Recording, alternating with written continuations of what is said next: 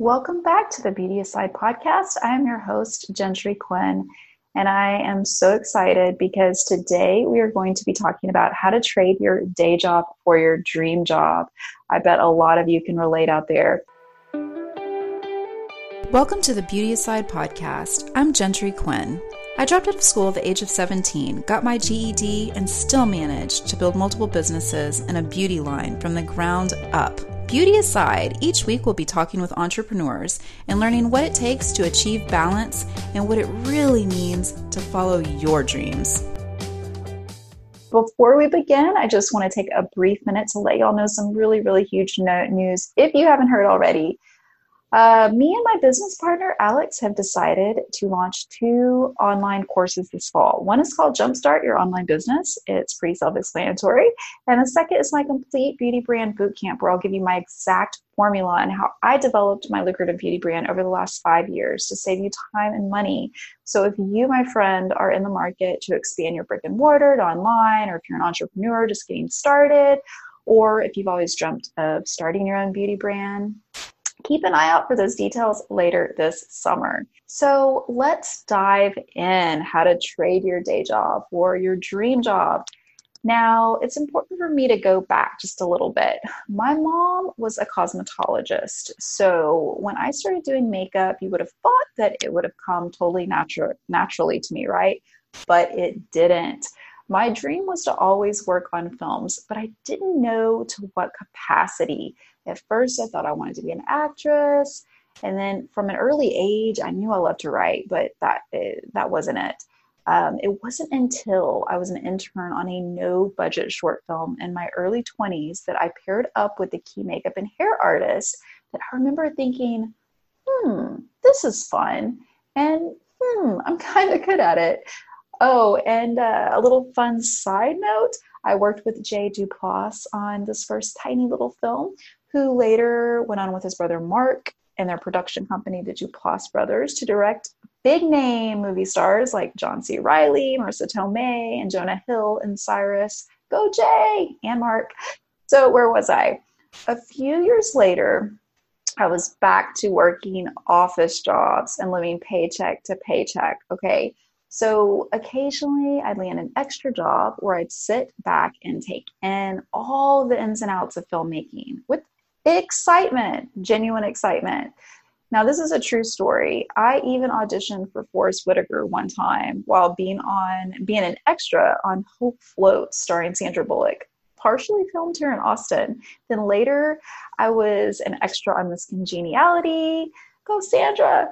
And if you hit pause right when the models are entering the bus in front of the hotel, you can see me with my tall legs and a red lederhosen outfit on and double buns on my head, y'all. So back to the boring office jobs. It wasn't until I got laid off 3 times in a row from office jobs that I didn't even really know that I didn't want to try so hard to get jobs that I didn't even want. Sigh. That's when I had my aha moment. I printed out all of the prerequisites from a local college and highlighted all of the RTF, that's radio, television, and film, classes that I needed to take that would transfer to the one and only film school at the University of Texas. Now, at this point, it's probably important to note that I dropped out of school at the age of 17, and I didn't even know that I was allowed to go to college. Okay, guys, I want you to really hear that until my boyfriend at the time filled me in. I was shocked.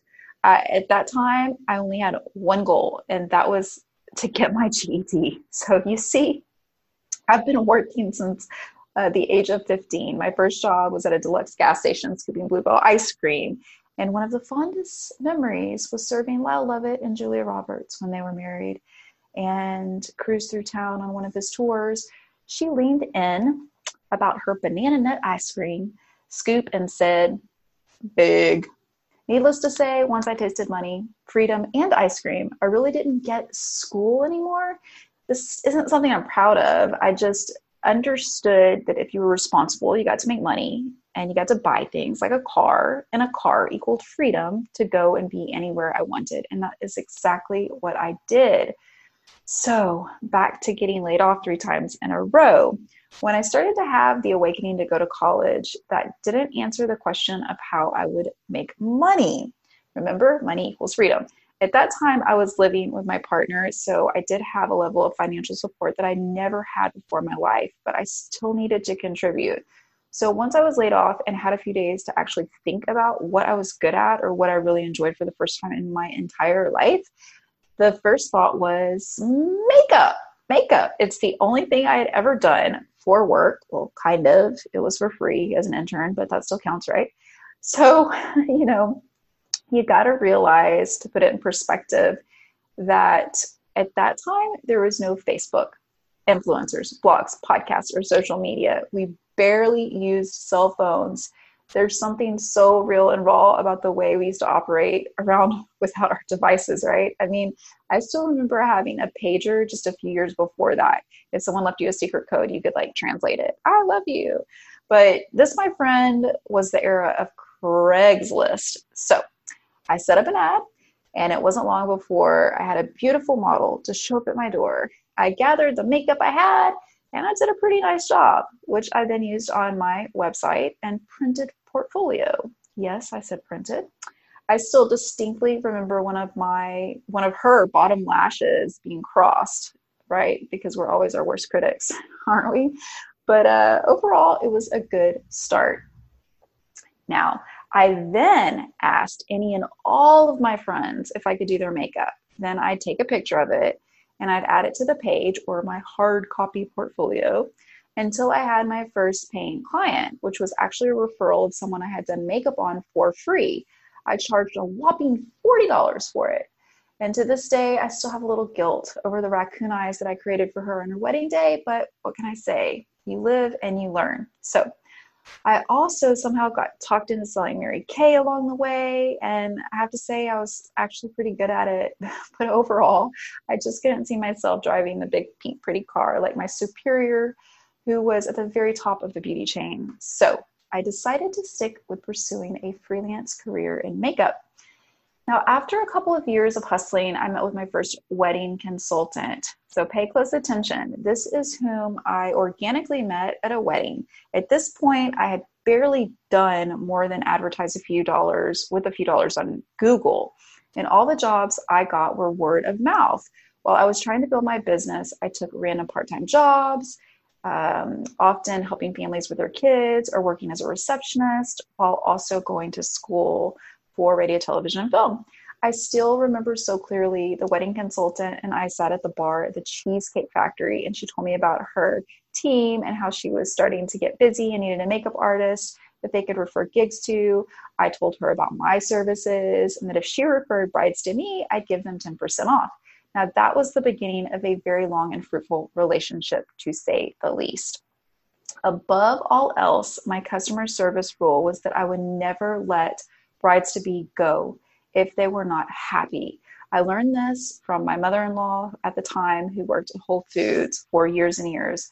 I would never let the bride see the finished makeup look until she was fully done at our trial run.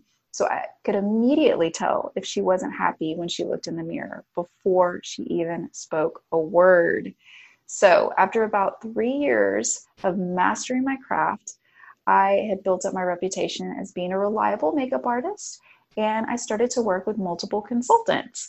I also made it a point to make appointments with managers at fancy resorts and get on their vendors list when possible. This kind of word of mouth approach and prioritizing customer service really afforded me the opportunity to quit all of my other side hustles and eventually just focus on college and makeup for years to come, all the way up through my graduation. Yes, finally, at UT, the same girl who once didn't know she could get a GED. There were weekends when I had 3 weddings. There were also weekends when I had 3 weddings in one day.